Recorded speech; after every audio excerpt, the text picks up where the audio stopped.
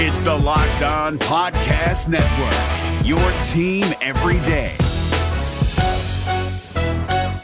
This Locked On Podcast is brought to you by Home Chef. Now that the novelty of the new year has dwindled down, how are your resolutions coming? One of mine was to order less takeout, cook more at home, but I'll be honest, I haven't been consistent. That is until I found Home Chef. Home Chef provides fresh ingredients and chef-designed recipes conveniently delivered to your doorstep to simplify the cooking experience and without robbing you of the joy of putting a dish together yourself. I'm pescatarian and they cater to a variety of dietary needs. I had this super refreshing ginger sesame salmon, a beautiful trout dish, and a super comforting shrimp and vegetable orzo dish, all of which took me less than 30 minutes to put together. For a limited time right now, Home Chef is offering all of our listeners 18 free meals plus free shipping on your first box and free dessert for life at homechef.com/lockedon. That's homechef.com/lockedon for 18 free meals and free dessert for life. Homechef.com/lockedon. Must be an active subscriber to receive free dessert. We're driven by the search for better, but when it comes to hiring, the best way to search for a candidate isn't to search at all. Don't search, match with Indeed. 93% of employers agree Indeed delivers the highest quality matches compared to other job sites, according to a recent Indeed survey. And listeners of this show will get a $75 sponsored job credit to get your jobs more visibility at Indeed.com/podcast. Just go to Indeed.com/podcast right now and support our show by saying you heard about Indeed on this podcast. Indeed.com/podcast. Terms and conditions apply. Need to hire? You need Indeed.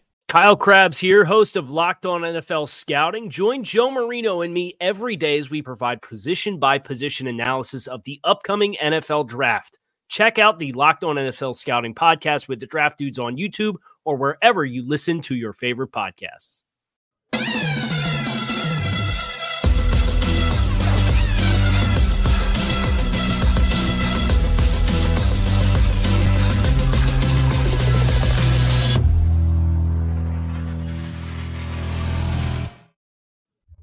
Welcome to NFL Kickoff Live. It'll be the best 2 hours of football talk every single Friday where we'll talk to you about the NFL. We'll go around and talk about every single team, every game, and get local insight that you can't get anywhere but right here at Locked On. I'm your host, Tenitra Batiste. Alongside me is Jarvis Davis and Kyle Krabs, and we are going to jump right into Thursday Night Football where the Eagles looked like they would run away with it until they almost didn't.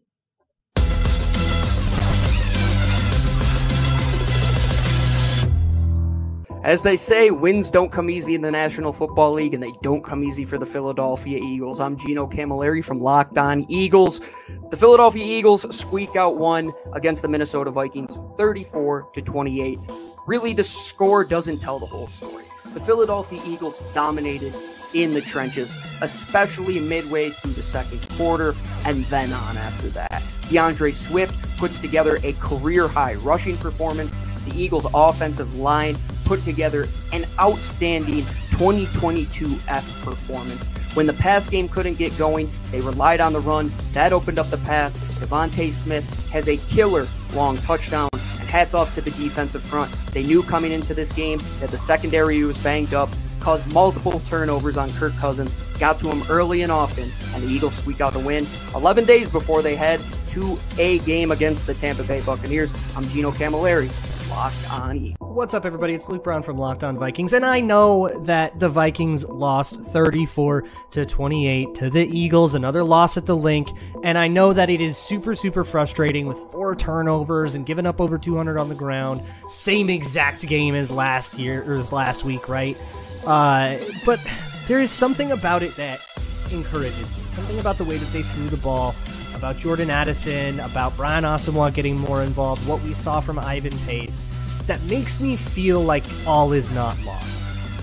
And maybe that's just because the Eagles are a pretty good team, and they've got a lot of ways to beat you, and I thought the Vikings had an answer to most of those ways. Unfortunately, not all of them. But, you know, hey, hold on to the football, and we're having a different conversation. And you don't get that one back, right? You don't get to say we're actually 1-1.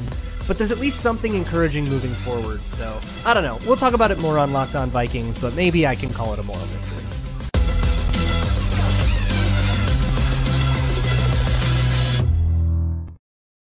Well, guys, I guess you can call it a moral victory of some sort, but I sort of heard a lot of coulda, woulda, shouldas in there at the end of the day on the Minnesota Vikings. But honestly, Casey, you might be a little bit more worried about where the Eagles landed last night. Yeah, so I think what is interesting about Philadelphia is reigning NFC champions. They play at New England, and then they come home and they have the home opener against Minnesota.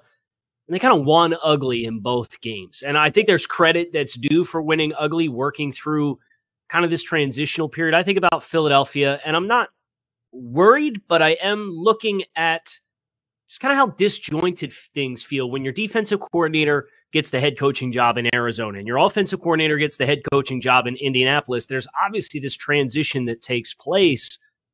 And I feel like Philadelphia is working their way through that. Now, the light bulb came on about halfway through the second quarter and said, oh, hey, mate, wait a minute. Brian Flores is putting 6 guys on the line of scrimmage and 3 of them are linebackers. Maybe we should run the football. And that's how you end up running the ball for 259 yards. But I think just for Philadelphia, obviously with the expectations of Jalen Hurts, with Devontae Smith and A.J. Brown, and Philadelphia coming out, I mean, they have 154 and 171 passing yards in their first 2 games. So with the investment that was made in Jalen Hurts, you're just waiting to see the first cohesive game that takes place. And I feel like until that happens, I'll just kind of be having an eye on the trending of that offense to see, look, are you going to just embrace this run-first identity all the way out? Or is it going to click? And when does it click? And how does it click? And what does it take for that to happen? Yeah, and I think I felt the same with looking at their secondary. There were times when, and like you mentioned, there were moments where Jalen Hurts connects with Devontae Smith and you think game over until the Vikings come back with an answer and have a deep ball run back for a touchdown or a pass for a touchdown as well. And then you're thinking, whoa, what's going on with this Eagles secondary? But Jarvis, what did you see last night? I mean, did you see some things that despite the fact that the Eagles are now 2-0, you have some concerns about if there will be some lingering issues as we move further into the season? I mean, let's not get it twisted. Like, the identity of the Philadelphia Eagles is their defensive and offensive line, right? And then when things get awry or things start to look a little weird and it's like, oh, Jalen Hurts on an interception. Oh, okay. How about we just lean on our offensive line to lean on those linebackers that they had standing up in the line of scrimmage and then those defensive linemen down there as well? Because I think Kyle makes a great point.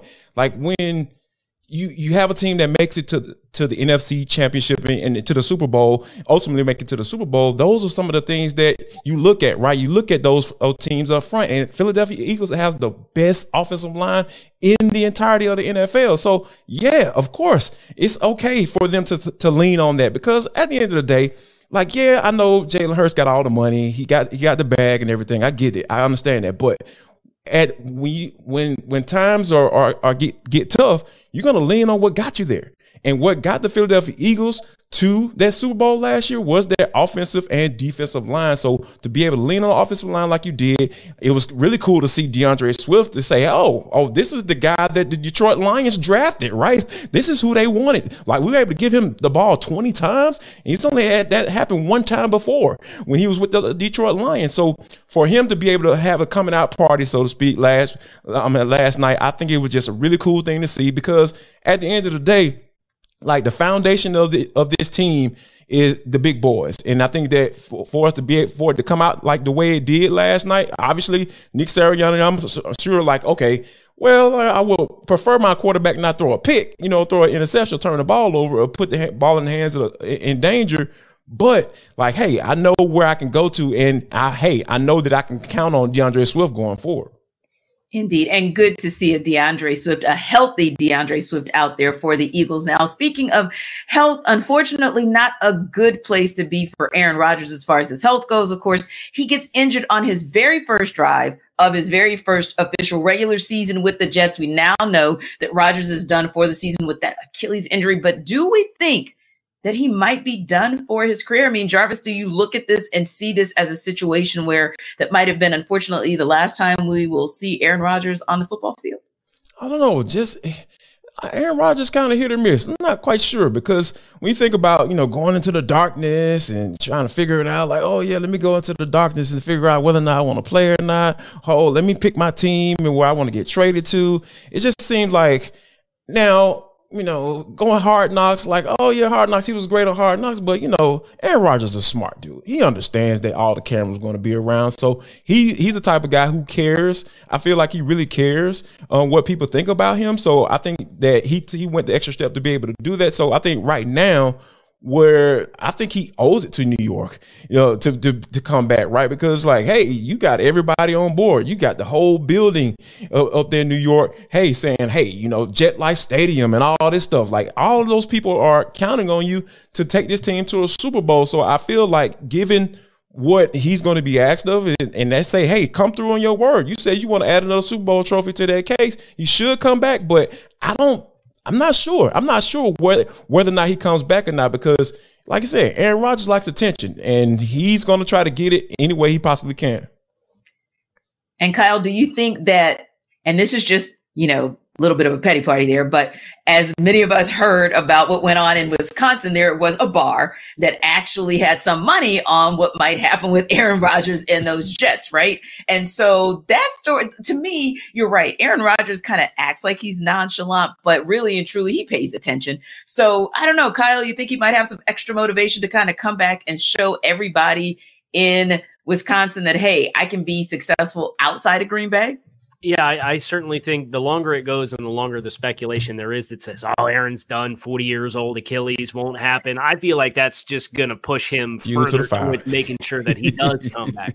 Now, I do wonder if we will see the version of Aaron Rodgers that was the two-time consecutive MVP at the end there with LaFleur before the 2022 season, just because it is such a grueling rehab process, and he is at the tail end of his career physically, and your body's going to take a little longer to recover. So I think he will be back, and that's purely speculative on my part. I think the bigger question for me is, when he does come back, what does it look like? And I think that's the hard part for New York, with the position that they're now in, with what they invested to get him and how they've constructed the rest of the roster. And that this transition with Zach Wilson right now is going to be really important, because if they're going to continue to maximize this window, not just for this year, but next year as well, when Aaron is potentially back, you got to know what you have at quarterback and what you don't. And I don't know how you know what you have with Aaron until he's out on the field.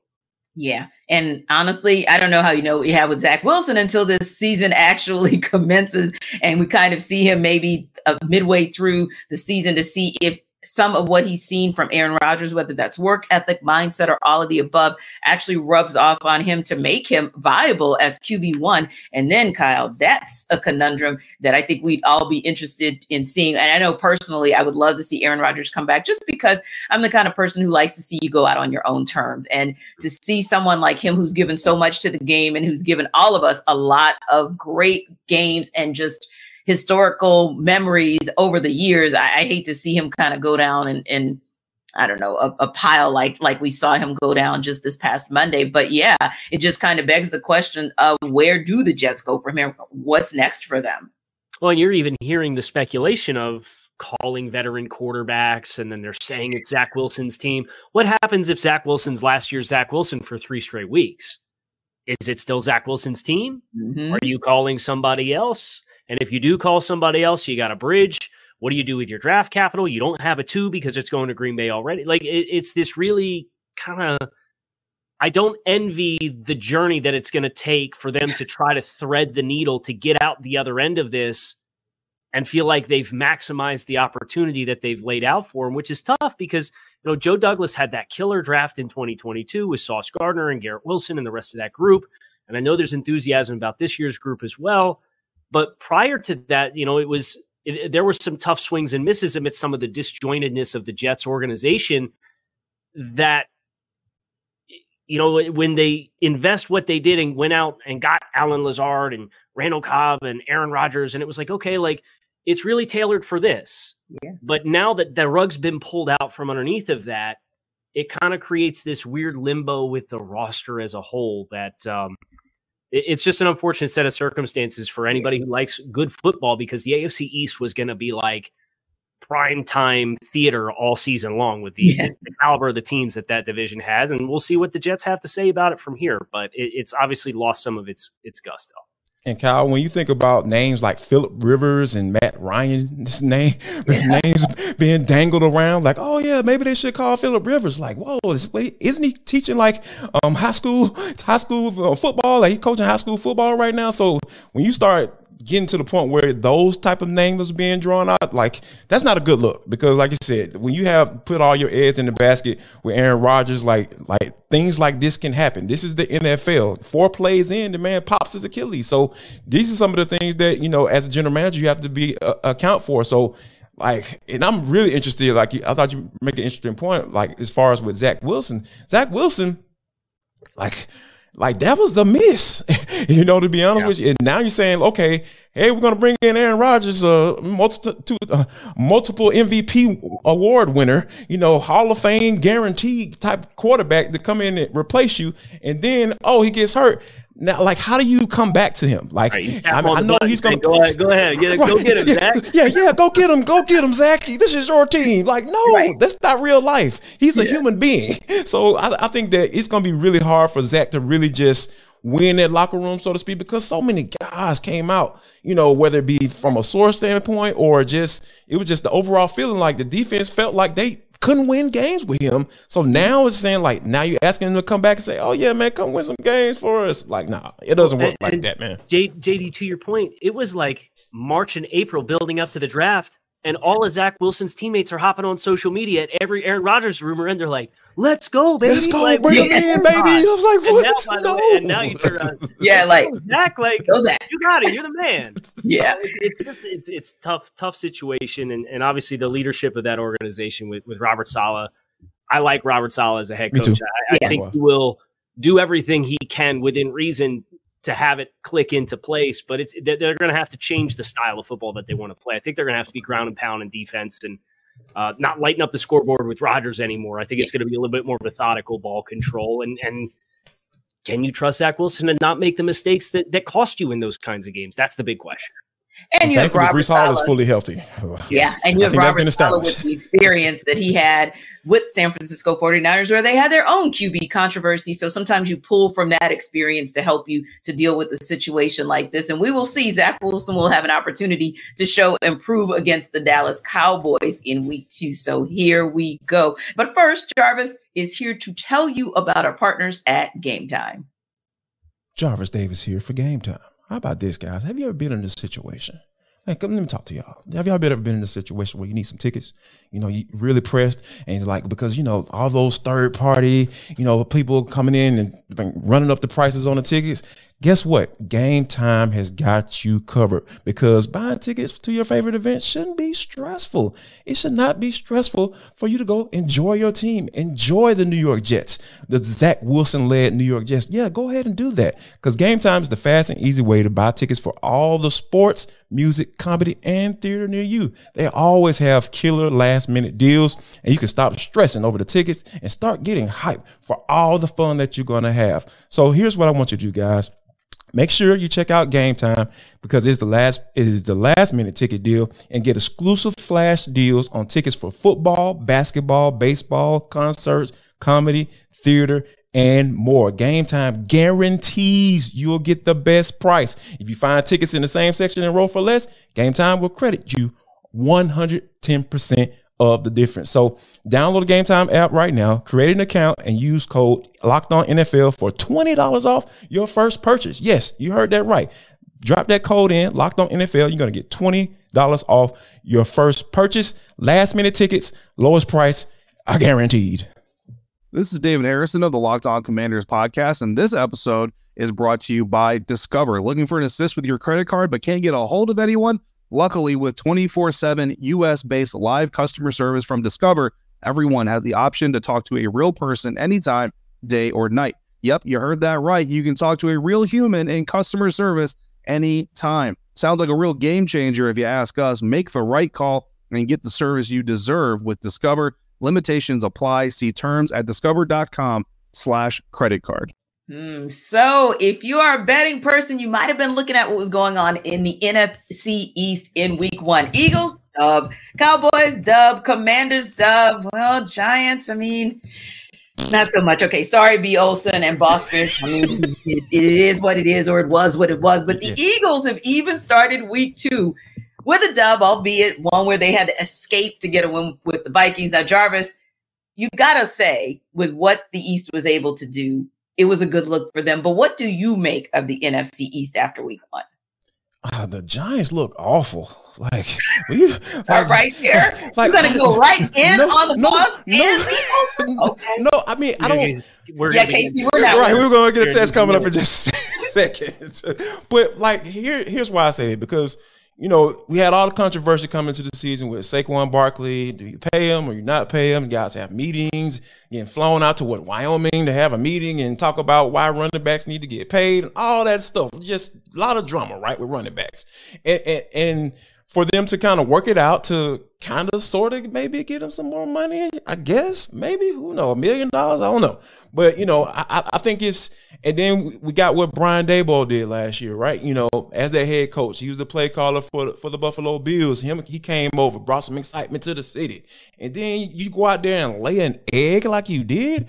I just think that is something that you're going to have to really dig into, because you can't afford to be playing against your division rival in the Dallas Cowboys like you did. Like, that was a bad showing, and I think that there was a lot of discussion coming into the season as to who was going to be at the bottom of NFC East. Yes. The loser of that game against the Cowboys probably might be it. Okay, so now, Kyle, I'm going to go and swing the pendulum in the other direction, because you make a good point, Jarvis, where I don't know that we necessarily said the Giants would be that 4th team of the 4, right?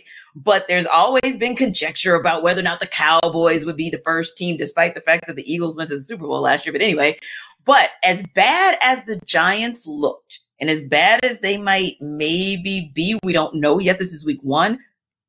Swing the pendulum the other way, Kyle. Are the Cowboys as good as they looked in week 1? Week 1 is never, the highs are never as high and the lows are never as low, right? Absolutely. So credit to Dallas. They scored a touchdown on offense.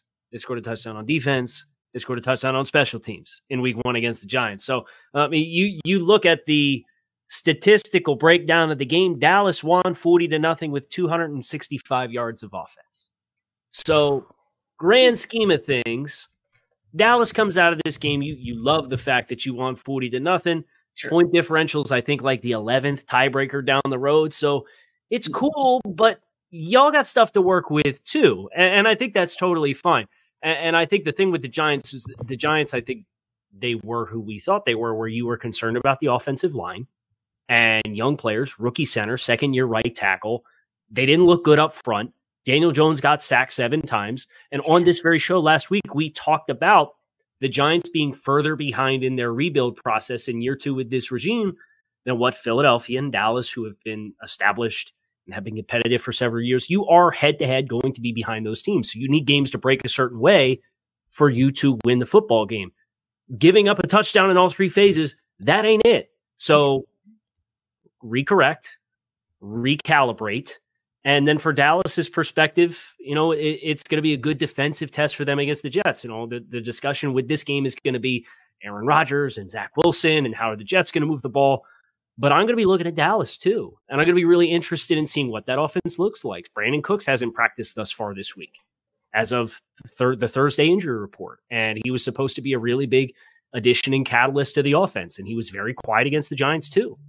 So I'm interested in seeing how Dallas attacks the Jets, how much success they have. I know they're a little banged up on the offensive line. The Jets have a really deep and explosive defensive line for rushing the passer. They're going to have answers to question. And I think just the way the game script unfolded last week for Giants and Cowboys, it's so hard to take anything definitive out of it because it was just such this unorthodox way to score a bunch of points. So I think Dallas is great. I think both them and Philadelphia are probably going to be 12-plus win teams this year in the NFC. But I don't take too much out of week 1 other than Dan Quinn was back in his bag. I think that is fair. I think that is very fair. Yes. Like we're talking about Dan Quinn in this light, right? Like this is just, he's come such a long way ever since he got, laced with a whole bunch of talent on the defensive side of the football. And, and I think that, when you have a team that's built like that and the expectations for the offense are hey, we need you to get on the same level as your defense.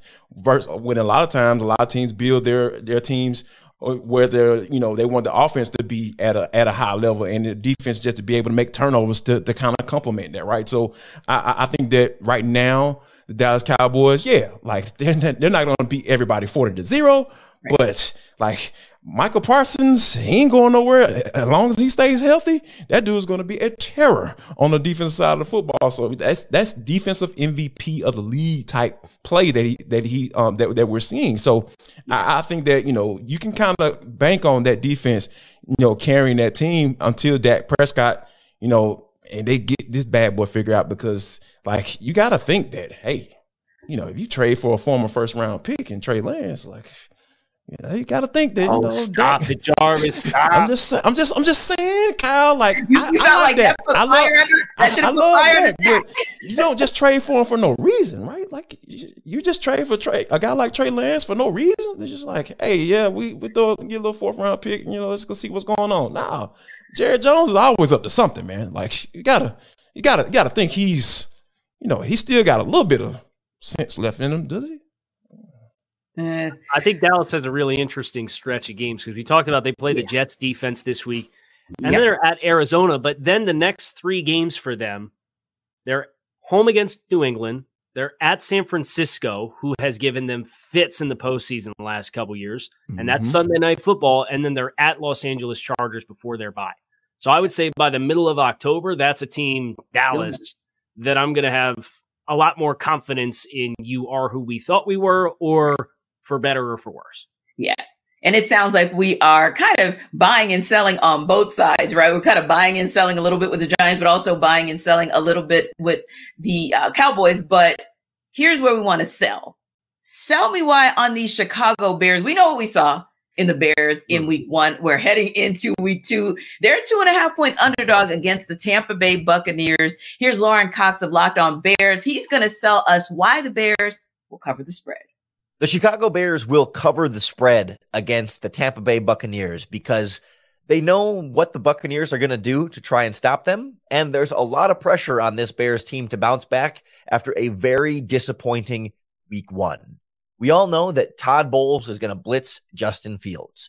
We've seen the Buccaneers do it in previous matchups with the Bears, and we saw them do it a bunch in week 1. It's the way to try and get in Justin Fields' head.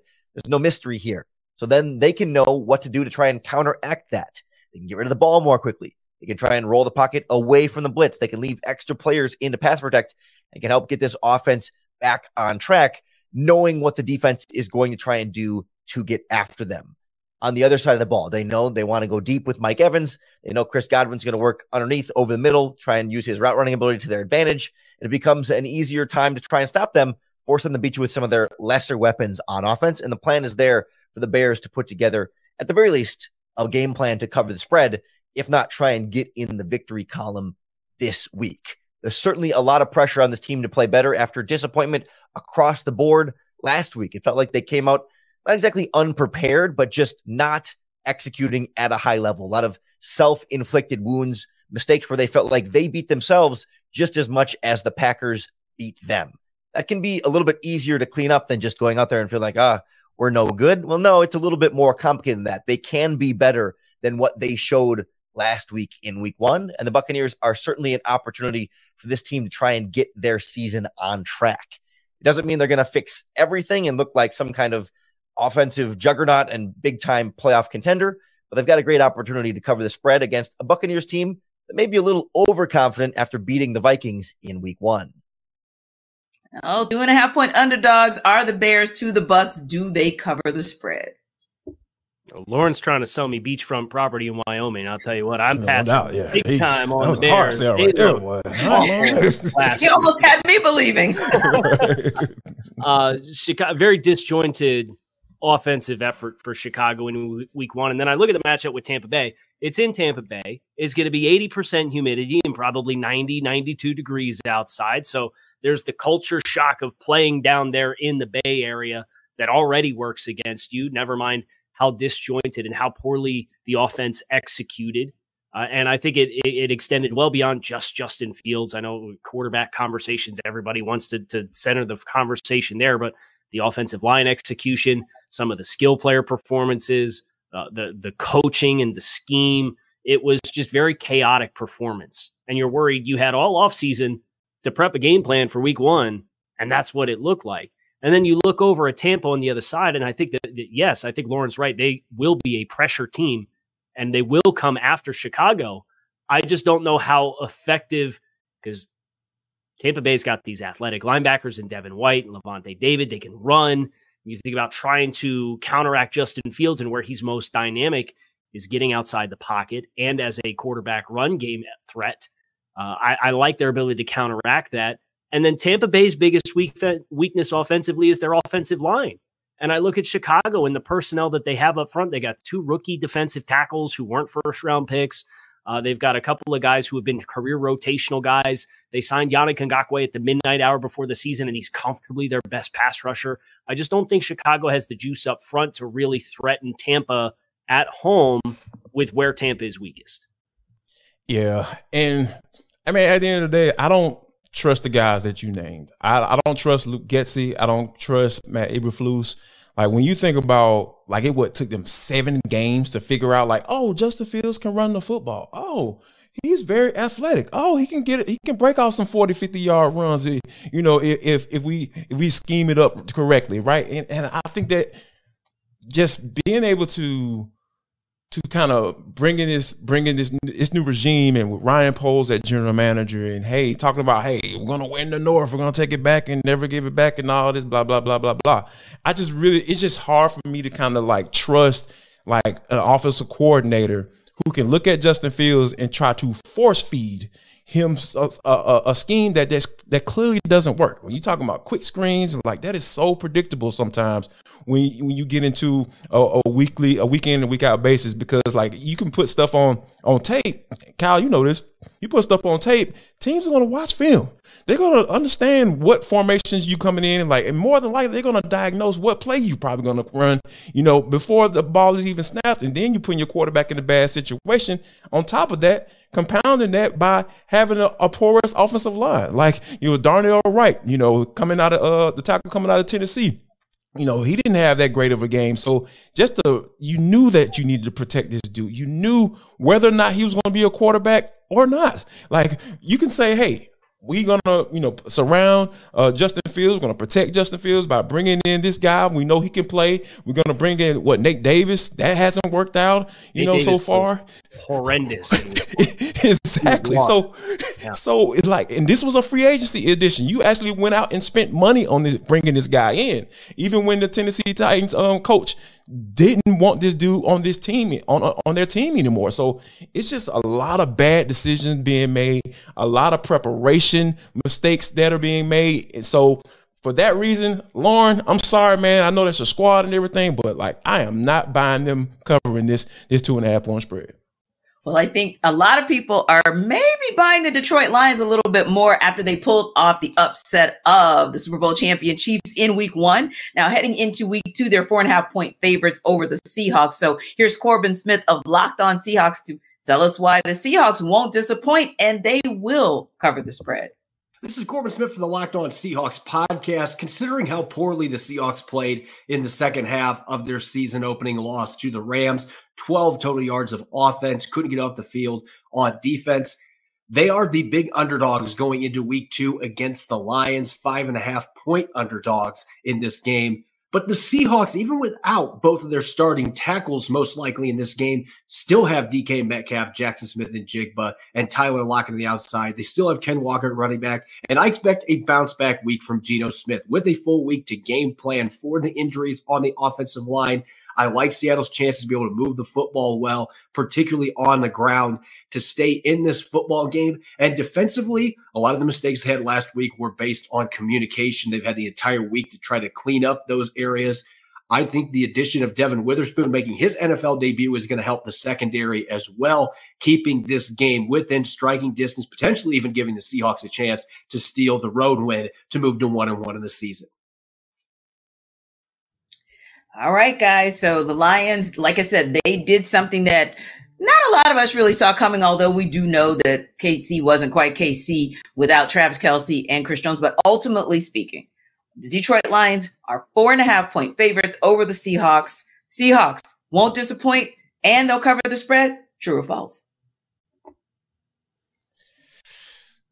That was such a pregnant pause. Oh my goodness. I can't.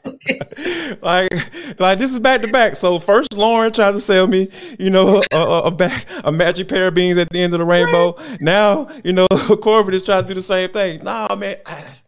This is something that, like Geno Smith last year. Like that was probably one of the better stories of the season, the 2022 NFL season, right? But I think like a lot of times, yeah, can he play pretty solid? Yeah, I think Geno Smith can play some football, but is he going to play to that same level that he did last year? Nah, I don't think so. I think that was an aberration. Like those things happen in NFL because I think the stars aligned in his way. And I think that, when you going up against, a team like this, it's just real. You have to be really careful when you're talking about, hey, this we're going to try to do the same thing we did last year. We're going to try to make sure we, get the ball to Tyler Lockett and DK Metcalf and the likes of those guys and Jackson Smith and Jigba as well. Like, oh yeah, we're going to sling it all around the yard. No, like the Seahawks, they have a foundation. Like they were a really good football team when the foundation of their team was running the football. And when they tried to go away from that, Russell Wilson got exposed a little bit. And I think that with Geno Smith, you need to make sure that you continue to run the football, establish the run, and get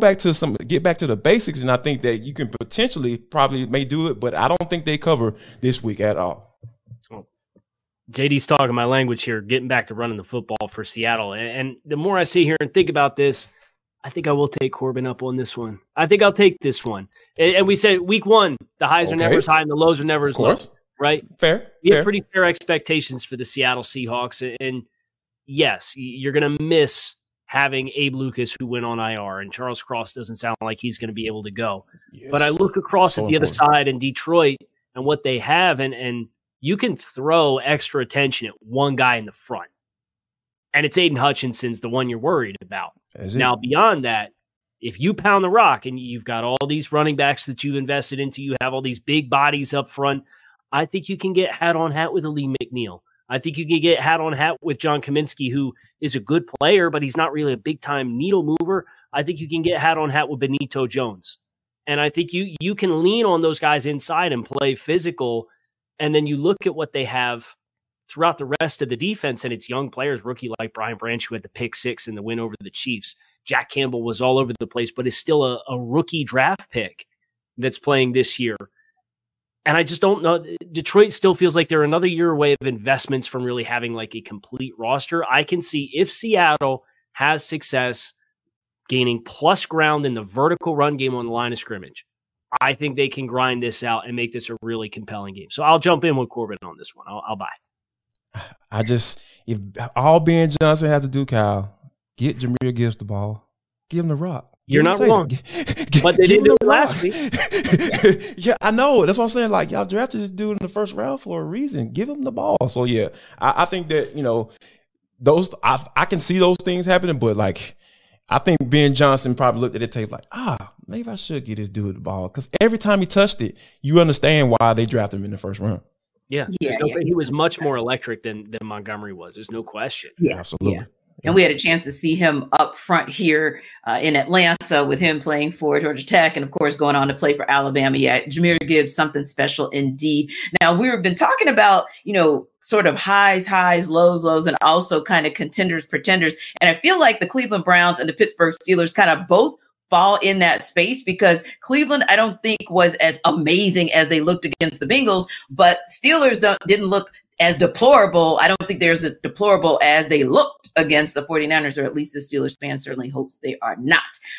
Anywho, Monday Night Football will tell us the true tale because it features the Browns heading to Pittsburgh to take on their division rivals. And so Chris Carter of Locked On Steelers is going to join us right now to sell us on why the Steelers will cover the 2.5-point spread. I'm Chris Carter of the Locked On Steelers podcast, and I'm here to tell you why the Steelers can cover the 2.5-point spread that is given to the Cleveland Browns right now. This is the first time the Browns have been favored in Pittsburgh in my lifetime. It's been that long. The Steelers haven't lost to the Browns in a regular season game at home since 1992. The Browns haven't been 2-0 since 1993. And the Steelers haven't lost a Monday Night Football game in 20 years. There's a lot of things to go against them intangible-wise. But on the field, there's also some reasons. The Steelers' run defense played poorly against the Niners due to the adjustments they had to make in the middle of the game. Cam Hayward got hurt. Larry Ogunjobi came into the game hurt. But one thing that they felt very confident about was the emergence of DeMarvin Leal and Keanu Benton. Leal was a third-round pick in the 2022 draft. Benton, a rookie from the 2023 draft. But both were able to change the line of scrimmage against the Niners, the offensive line, a little bit too late in the game for it to make a difference as the Niners built a very early lead. But it helped the Steelers establish a better tone against the run later in the game after it was kind of out of hand. The question will be, can they do that against the Browns and Nick Chubb? The other factor here, of course, is TJ Watt. He opened the season with 3 sacks against the San Francisco 49ers, and now he's facing a Browns team that gave up 7 sacks to the Steelers last year in the regular season finale. And so now he faces a rookie 4th-round pick, DeJuan Jones, who will be making his first start, which gives him an opportunity to yet again be a huge playmaker. Those differences on defense will be in play, but you also have to consider, will the Steelers' offense look as poorly as they did against the Niners? The Bengals looked terrible against the Browns last week. The Browns' defense deserves a lot of credit, and Mike Tomlin gave them a lot of credit this week. But you look at the Steelers' offense, the improvements that they've made, there's a lot of chances that they'll be able to strike some better tones this week, as last week, most of their mistakes were on their own end. Kenny Pickett acknowledges as much, and they're looking forward to setting a new tone this week. I think the Steelers do. The Steelers' offense, if they're able to hit on just a few points, I think the Steelers' ability to change the line of scrimmage and get after the quarterback are the key factors why they'll cover the 2.5 points. And Chris is right. That is going to be a key factor, being able to get after the quarterback. Indeed. Yeah, they definitely are going to want to do that. However, that has been made more difficult this week because Cam Hayward is on IR. So the question to you guys is this. Thinking about that and already having someone like Deshaun Watson being challenging to bring down in the first place, now you're without Cam. Will the Steelers be able to cover the 2.5-point spread? I think the Deontay Johnson injury hurts too. Yes. That's a big one. Obviously, Pickens has got everybody excited and jazzed up on social media because we're making Randy Moss one-handed catches in practice all training camp and in the preseason games. And he's got phenomenal ball skills. But Johnson as a separator type, I think is a kind of different body type, different skill set for that passing game. And that Cleveland defense, like really, once they address their interior defensive line with Shelby Harris and Dalvin Tomlinson this offseason, they've got a really, really well-rounded defensive depth chart. So I think between losing Cam Hayward, you look at that loss and you say, okay, well, Cleveland lost Jack Conklin. Maybe those two cancel each other out to some degree. The Deontay Johnson loss hurts, but the one that hurts the most is the Browns are wearing these snow, ice, white unis for Monday Night Football. If you haven't seen it, there's a 0% chance that football team's losing wearing those things, man. I'll tell you. Yeah. talking about so icy. Like a fan. I'm just going to keep my commentary quiet about that. Yeah. But listen, I'm actually happy, Kyle, because if you want to come in there kind of with your angel kind of, I don't know, like fairy godmother out, do that. Because you know what? I want whatever advantage the Steelers can get, like you said, in all honesty, whatever advantage they can get, they absolutely will take it as the Steelers, because Cam Hayward is the obvious kind of the headline, if you will, of the loss. But yeah, what Deontay Johnson was able to show, especially last season, just making sure that the Steelers weren't one-dimensional and that Kenny Pickett actually had more than one guy to throw to and one threat, if you will, with the receiving core. Yeah, that's a big loss for the Steelers. Yeah, and I here's what I'm waiting on. I want to see can we see scandal Deshaun Watson? Like, I'm waiting for this dude to show up. Like, I really want to see what Deshaun Watson is going to be able to bring to the table because, like, the Cleveland Browns defense is nasty. Yeah. Like, they have talent up and down that bad boy. And when you think about, those guys, Myles Garrett and, that number 1 overall pick and like, hey, you're not supposed to pick defensive line like that. No, this dude is a game changer. He has been well worth that pick. And I think that he's the catalyst for that defense. So I'm interested to see on the offensive side of football what Cleveland is going to be able to bring to the table because, you got guys like Deshaun Watson who he still needs to prove himself. So I'm sitting here looking at my watch saying, okay, all right, Deshaun, we need to see that guy. And I think Monday Night Football is the perfect place to try to get it going.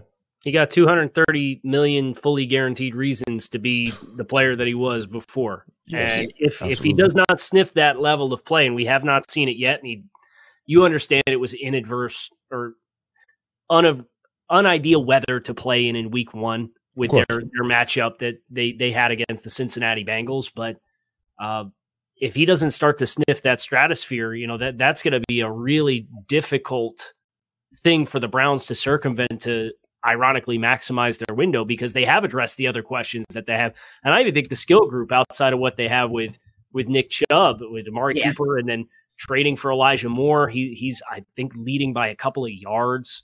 The team in receiving after the first week, very small sample size, but they're apparently very high on him. Donovan Peoples-Jones is a really solid kind of complementary receiver. David Njoku, like they have a lot of pieces in place. And really all you do is you got to just give above average quarterback play. And unfortunately, Jarvis, like you said, we have not seen that yet for Deshaun Watson since he has returned from the suspension. And you know who's going to going to have to fall on the sword for that one? Kevin Stefanski. He is. I don't be shocked if we never see Deshaun Watson at least give you that for like at least 9 or 10 games or so to be able to get some wins, and potentially compete for the division. Like Kevin Stefanski is going to be that guy to say, oh, well, it's all his fault, even though the ownership signed off on them trading for Deshaun Watson. Yeah. Well, Stefanski and Watson may be able to hide behind Nick Chubb's at least for one more week because we know what Christian McCaffrey and the 49ers running game was able to do to the Steelers last week. So we'll see if Watson gets to show and prove this week.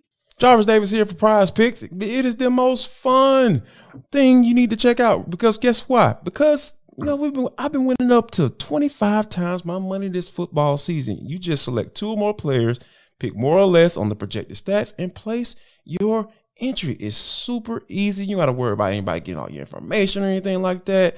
And guess what? PrizePicks even have a cool little thing called Apple Pay. I know all you young people have heard of that. Yes, you can get your money as soon as that bet clears. You can jump right there in your little Apple Pay, and then you can go to the grocery store and buy all your little groceries and everything. All y'all little Apple folks. Yeah, I'm talking to y'all. Yeah, so go to prizepicks.com/LockedOnNFL, and you can take advantage of all the offers they have right there. So here's what it is.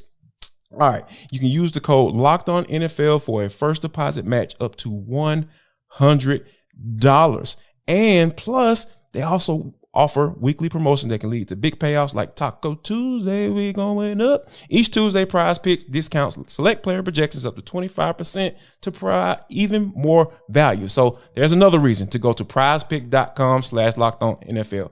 prizepicks.com/LockedOnNFL for a first deposit match up to $100. Prize Picks is daily fantasy sports made easy.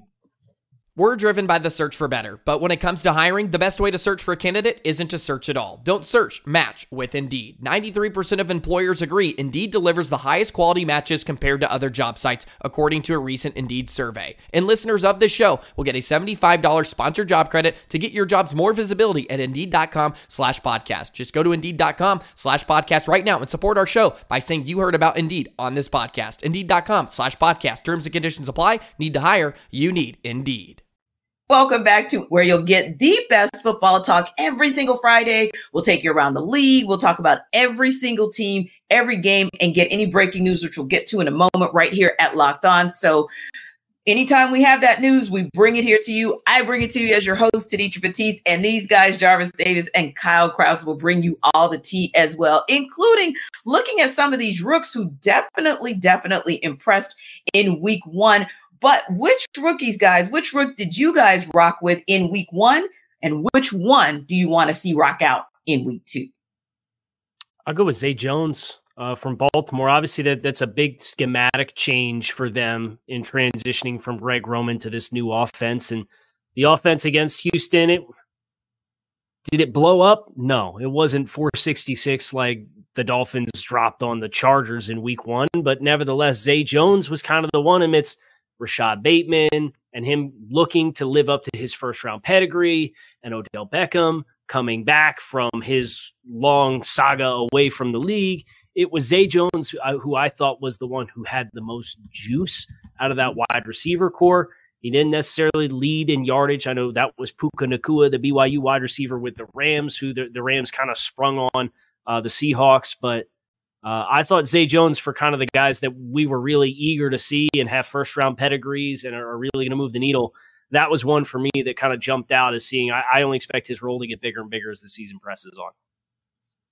Yeah, I think, like we mentioned it earlier, my guy it has to be Jahmyr Gibbs. Like, get the man the football, because when you think about what the Detroit Lions' identity is, like they wanted to run the football. Dan Campbell wants to be aggressive. He wants his offensive lineman going forward, being a former tight end in the NFL for himself. So when you have a guy as dynamic as Jahmyr Gibbs, you have to give him the rock. You have to feed him the football, because David Montgomery isn't Jahmyr Gibbs. Like, day one, we've seen that. And just going through that process, because you drafted him in the first round. So I think that, I think we're going to see Jahmyr Gibbs get a little bit more pushed to get that rock. And to be honest with you, it doesn't even matter if he starts. Like, just get him the football, get him in the game, and watch you get 8-9 yards a touch. And as far as somebody... Yeah, go ahead. Go ahead, Tenitra. No, I was just going to kind of chime in with you guys. And I was thinking, do I want to give the obvious one right in my backyard as far as the rook that I thought balled out in week 1? I could go Bijan Robinson, but you know what? I'm going to go up top with a guy that we really kind of want. And we love Bijan down here, by the way, but we really kind of still had our eye on the guy who was in our backyard, Jalen Carter. When I say backyard, meaning Athens, and now he's up top. And what we now call, Kyle, we call Philly North Athens. And Right. Jalen Carter is one of the biggest reasons, because he had, 6 QB pressures, a sack, 32 of 38 snaps out there. He was just balling as a pass rusher. And I mean, he did the kinds of things that you want to see him do. Obviously, he was arguably the most talented player, pass rusher, if not player overall in the draft. And Philly just lucked out and got him. But yeah, he definitely, to me, showed his worth. And one of the guys that maybe I want to see a little bit more out of, we kind of saw it, and I am going to go back to our backyard. We kind of saw it in the first half of the week 1 game, Panthers versus Falcons, where Bryce Young was able to show you why he was that number 1 pick overall in the draft, but then kind of came back down to earth because the Falcons and Ryan Nielsen kind of figured out how to slow him down. However, you can score on the Saints. The Titans didn't necessarily do a lot of it, but that's probably because they just can't score, period. But I see that Carolina will probably reset, and I expect Bryce Young to have a decent bounce back week 2. Well, Tenitra, you're giving Bijan some love. That's the guy. Can we miss me with Tyler Algier getting 60% of the carries in front of Bijan Robinson? I'm sorry. Kyle, don't bring do it, this. Kyle. Kyle, you touching the cord. Like, I don't know if you see. Let's take half those carries for Tyler and let's just give them to Bijan, and we can prosper, and we can all be happy and enjoy the greatness of Bijan Robinson. Tyler's a great player, but Tyler's also the incumbent when you chose to draft Bijan Robinson. Give the rock to Bijan, please. I'm begging Atlanta. Mr. Krabs, let me tell you something, man. Like, I went back. I know you're a big time film guy, so I like to dib and dab myself. So going back and watching the film, man, Bijan Robinson, as great as he is, but you know what the number 1 concern for running backs coming into a league is the rookie. And you know what I'm about to say? It's pass protection. he was awful. Needs reps. Needs reps.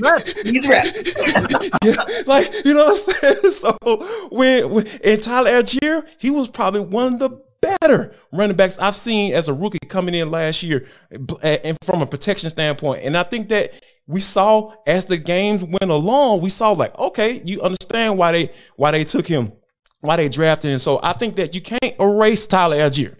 Let's just get that straight. You're not going to erase Tyler Algier, but I get it.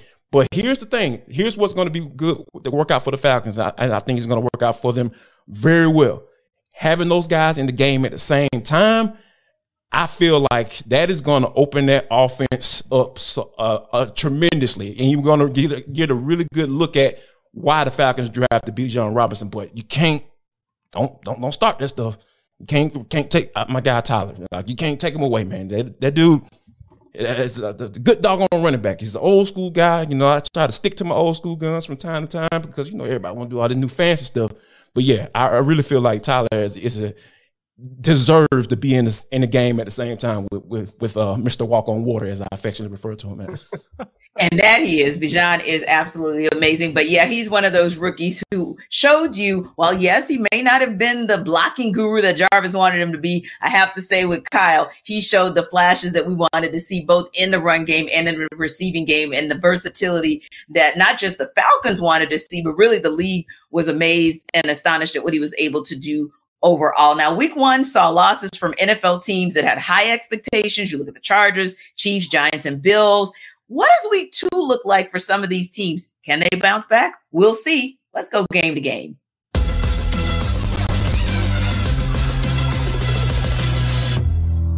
If the Chargers want to pick up their first win of the season against the Titans, they need a big bounce back game from their defense. This is Daniel Wade here from Locked On Chargers, and the Chargers allowed 36 points in week one that spoiled their own 34-point effort, and it's not going to fly against a much less dynamic Tennessee Titans offense in week two. Last week, the one thing the defense could probably say, hey, look, we improved a little bit, was their run defense. They only allowed 3.5 yards per carry, which is so much better than the 5.4 they allowed in 2022. But last week, they also weren't going up against Derrick Henry. Derrick Henry is going to present a totally different kind of animal for this Chargers defense to try to contain, and the tackling last week wasn't great. I don't think that the Chargers were going to put up 34 points again offensively. It's up to the defense this week under defensive head coach Brandon Staley to show that last week was a one-off. But for the full game breakdown, make sure to check out the Locked On Chargers podcast, part of the Locked On Podcast Network, your team every day.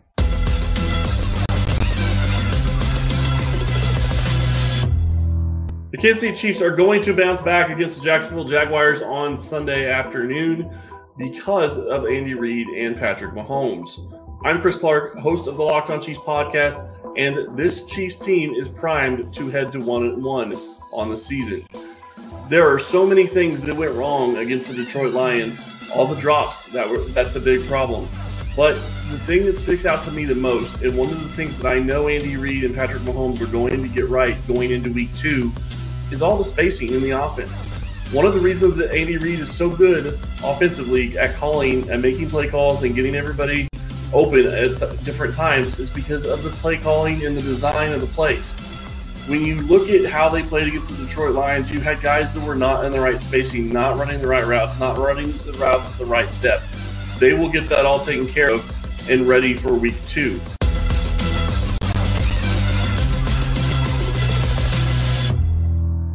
The New York Giants will bounce back in week two because, quite honestly, the team isn't that bad as it showed against the Cowboys. Not when you consider that half of Dallas's 40 points were a result of Giants' miscues, right? But seriously, a key for the Giants is going to be that offensive line, which allowed 7 sacks, 9 if you count the 2 that were nullified due to a penalty, and 12 hits against quarterback Daniel Jones. The Cardinals' defense is no slouch, having sacked Washington quarterback Sam Howell 6 times in their week one opener. But so as the Giants' offensive line tries to expedite its gelling process, don't be surprised if they do a little bit more max protecting and quicker passes to help keep quarterback Daniel Jones upright as the Giants look to go 1-1 this season.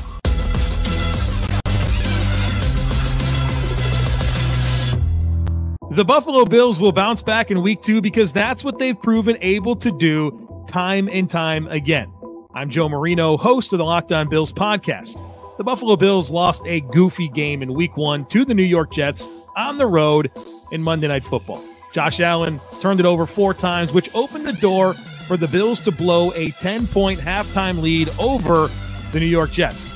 But the Bills are a much better football team than they showed in Week 1, and a home opener in Week 2 against the Las Vegas Raiders is the perfect situation for the Bills to get their season on track.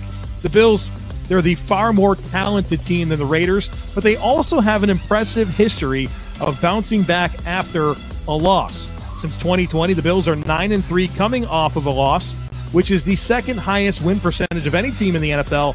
And they also boast the largest average margin of victory at 10.9 points per game on average coming after a loss. Folks, Sunday's home opener against the Raiders can't come soon enough, and I expect the Bills to bounce back and get this season fully on track.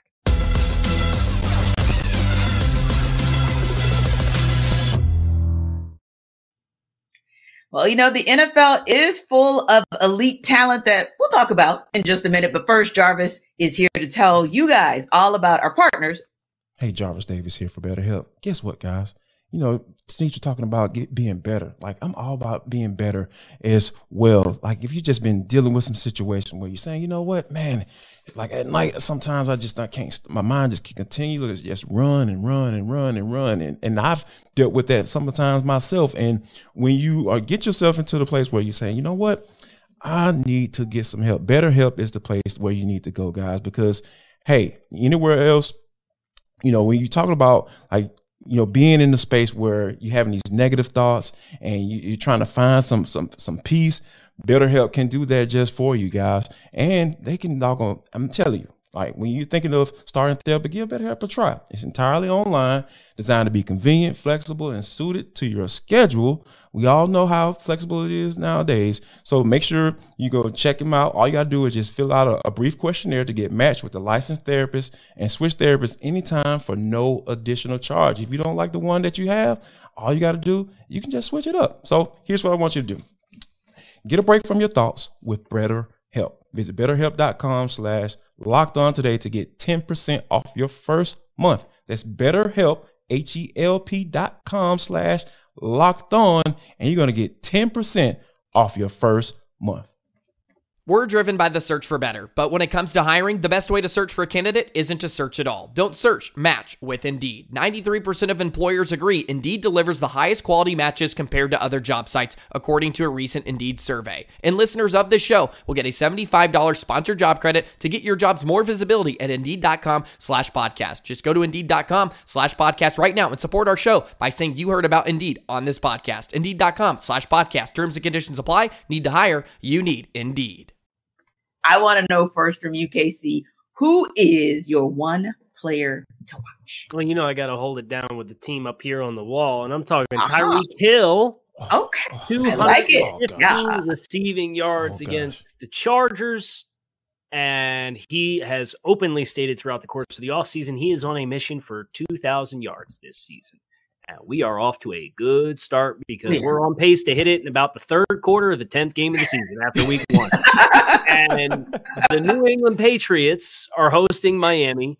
The hurricane, tropical storm, whatever it's going to be up out of the area in Foxborough. It's Sunday night football. It's primetime, big-time players make big-time plays in big-time moments with big-time audiences on national television. So I'm thinking Tyreek Hill.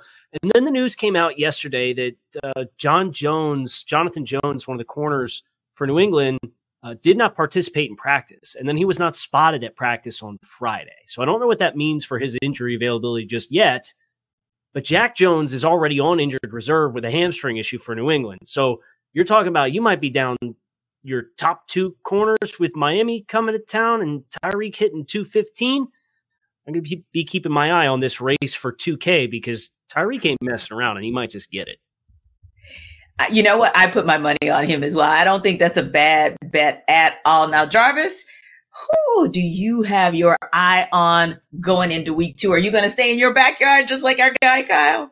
No, I'm gonna go. You know, I'm gonna travel up to the NY. You know, not the Giants. I'm not gonna leave y'all alone for now. Why? I'm gonna go to the New York Jets and Zach Wilson, like this dude has to be thinking in his car right now, just riding around, probably still in practice at the moment. But once he gets in the car, I am totally sure that he is thinking about his future right now, because how he plays in these next couple of games is going to determine whether or not we hear Joe Douglas start picking up that phone and saying, hey, big head, to Phillip Rivers, how you doing? You want to have a conversation? Hey, you want to take a leave of absence?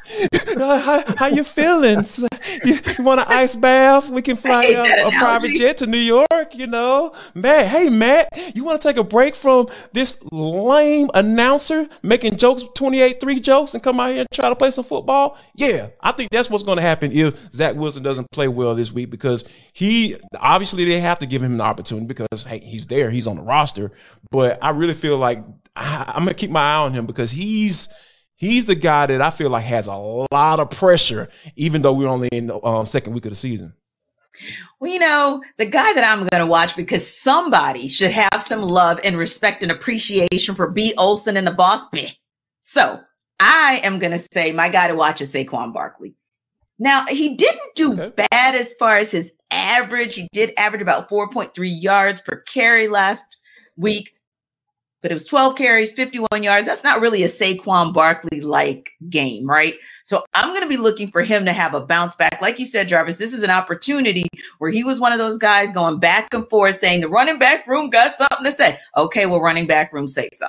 And Saquon, you should be the voice that we hear the loudest if the Giants have an opportunity to bounce back from laying an egg last week. That's just kind of how that goes if you want to be one of those guys. Now, the Cincinnati Bengals and Joe Burrow started the season shockingly flat. Not a shock for me, and I was happy about it. The Baltimore Ravens got a win in week 1. Wasn't happy about that, but they did not come out of that game healthy, which that is a bit disappointing. So you got to wonder, how does this one play out? Well, Kevin Ostreicher from Locked On Ravens joins James Rapian and Jack Liskow from Locked On Bengals, and they're going to break down how they see this one playing out.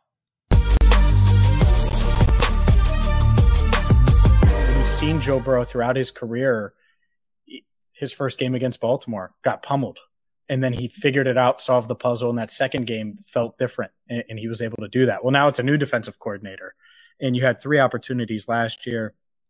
Didn't really get to get it done that way. Obviously, they won the 2 that mattered the most, but can he solve that? Excuse me. I think that's a huge question. But you mentioned offensive line play. And that's the key here. Outside of Burrow solving the riddle, it's, can you protect him? Because if you're going to be able to protect Joe Burrow and he's going up against the banged up secondary, well, good luck. That's much different than Denzel Ward and those corners he faced last week in Cleveland with Myles Garrett bearing down on you and Zadarius Smith. And so it could feel much, much different. I agree with you, Kevin. Getting off to a quick start against a team in the Bengals that I think the pressure is on them this week. That's key for the Ravens. Flipping it, though, the Bengals, and they get something going on offense early just to build a little confidence. Not that they're not confident, but just going down and starting the game with points and not having to settle for a 3 and out or having to punt on your first drive. I think that would go a long way, especially considering the possessions that they get or don't get against the Ravens. That's something Zach Taylor and Joe Burrow talked about. You don't get many possessions against the Ravens. They like to run the ball, run the clock. And so if you're limited possessions-wise, you got to make the most of them when you have the ball. And the Ravens using tons more 11 personnel this year, like 30% more than they did last year. So like the offensive transformation for the Ravens, very interested to see how that's different this week. But if you're the Bengals in this game, you look at where the Ravens are hurt, and you have to take advantage of that. No Ronnie Stanley, no Tyler Linderbaum. Very likely no Marlon Humphrey, no Marcus Williams.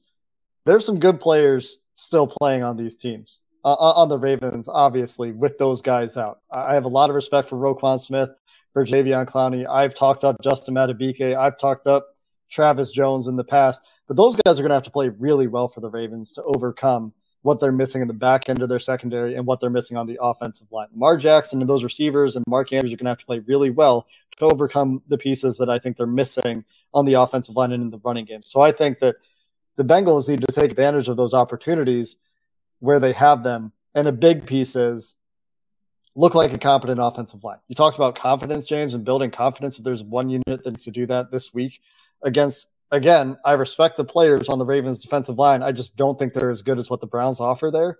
This is a week that the Bengals need to look better in the offensive line to start going in the right direction. With all that said, Kevin, you're talking about a tight game here. How do you think this plays out in Cincinnati? What's your score prediction? I think you got a desperate Bengals team here now. What do you think? Yeah, I think going down 0-2 would be a disaster for the Bengals. It's a classic get right spot. I had the Ravens winning this game before the season started, but you can't ignore the injuries that Baltimore has. It'd be great if the Ravens won it. I think they can, but I'm going to give this one to the Bengals after everything that we've seen over the past couple of weeks. Maybe things don't go right for Cincinnati, but I'm going to say the final score, and I always overshoot it, but these are two talented offenses. I'm going to say 31-27 Bengals, but even that to me feels high. That's a lot of points. Yeah, it's a lot of points, and the McDonald riddle would be solved if that's the case. By the way, I'm a fan of points and big plays, so sign me up for your result, Kevin. I'm taking the Bengals as well. I asked Joe Burrow multiple times on Wednesday kind of what it would mean in different ways, and he said how important it was to get to 1-1 versus 0-2 like they were last year. I think they find a way at home to get it done. The Bengals 27, Ravens 20.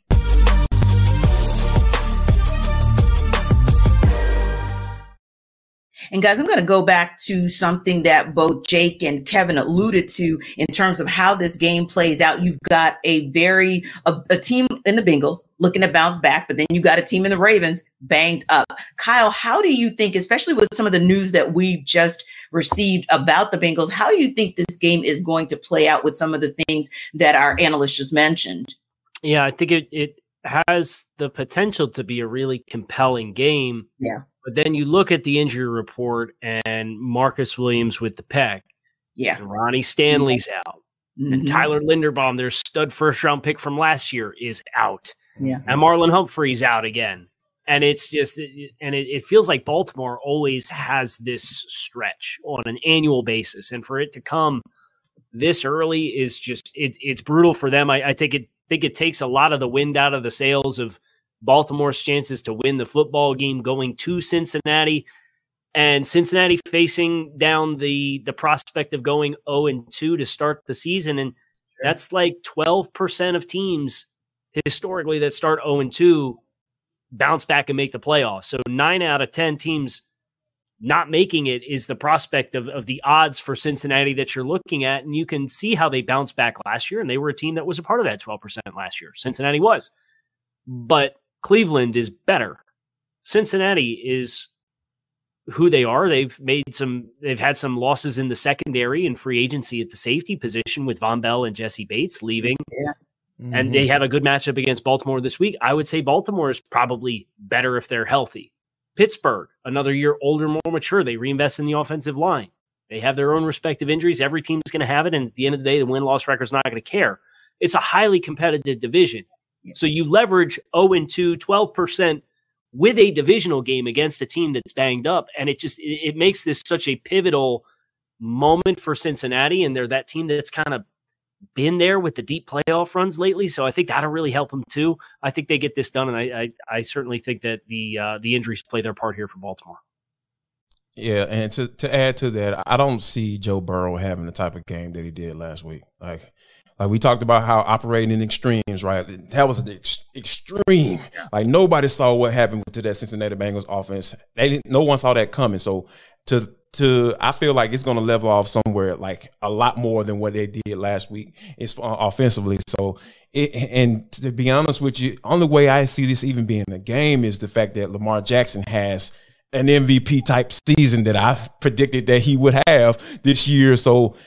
But it's hard when you have your guys like you mentioned, Tyler Linderbaum and Stanley, those guys, those are starters for you up front. And those guys are pretty doggone good football players. So when you lose those guys like that, they just been cannibalized with all of these injuries so early on. And this is something that we're pretty much used to Baltimore seeing. I don't know somebody ain't living right up in Baltimore for them to be hit with injuries like that. So we might have to look at do a little deep dive into that. for Mikal, because it's very interesting to see them dealing with these injuries like this early on. Yeah. And again, I think that it's one of those kind of interesting situations, because when you look at that game on the schedule, you think that's going to be a seriously competitive game even early on in the season, because these are two teams that are highly competitive. And, like you said, Kyle, with the Bengals, you've definitely seen them make deep runs of late. And Jarvis, like you said, with the Ravens, they just always have a squad that's healthy, and Coach Harbaugh always has those guys ready. But I do agree as well that Joe Cool is not going to let this happen 2 weeks in a row. He's got way too many weapons, and there's a decent secondary for the Ravens, but I definitely think that the Bengals are going to be able to get around that. I don't think that's going to be as big of an issue, especially with, like you all said, so many other issues that they're dealing with on the injury front with the Ravens. It's NFL Kickoff Live. We appreciate you guys rocking with us. Come back next week and we'll give you all the news in and around the NFL. I'm Tanitra Batiste. That's Jarvis Davis and Kyle Krabs. Have a great weekend. See you next time.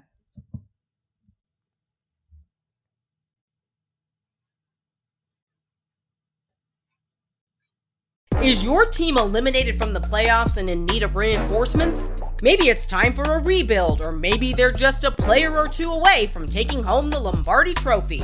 Either way, join Keith Sanchez and Damian Parson for Mock Draft Monday on the Locked On NFL Draft Podcast. They'll tell you which college football stars your team will be taking in the 2024 NFL Draft. Check out Mock Draft Monday on the Locked On NFL Draft Podcast, part of the Locked On Podcast Network, your team every day. Hey, Prime members, you can listen to this Locked On podcast ad-free on Amazon Music. Download the Amazon Music app today.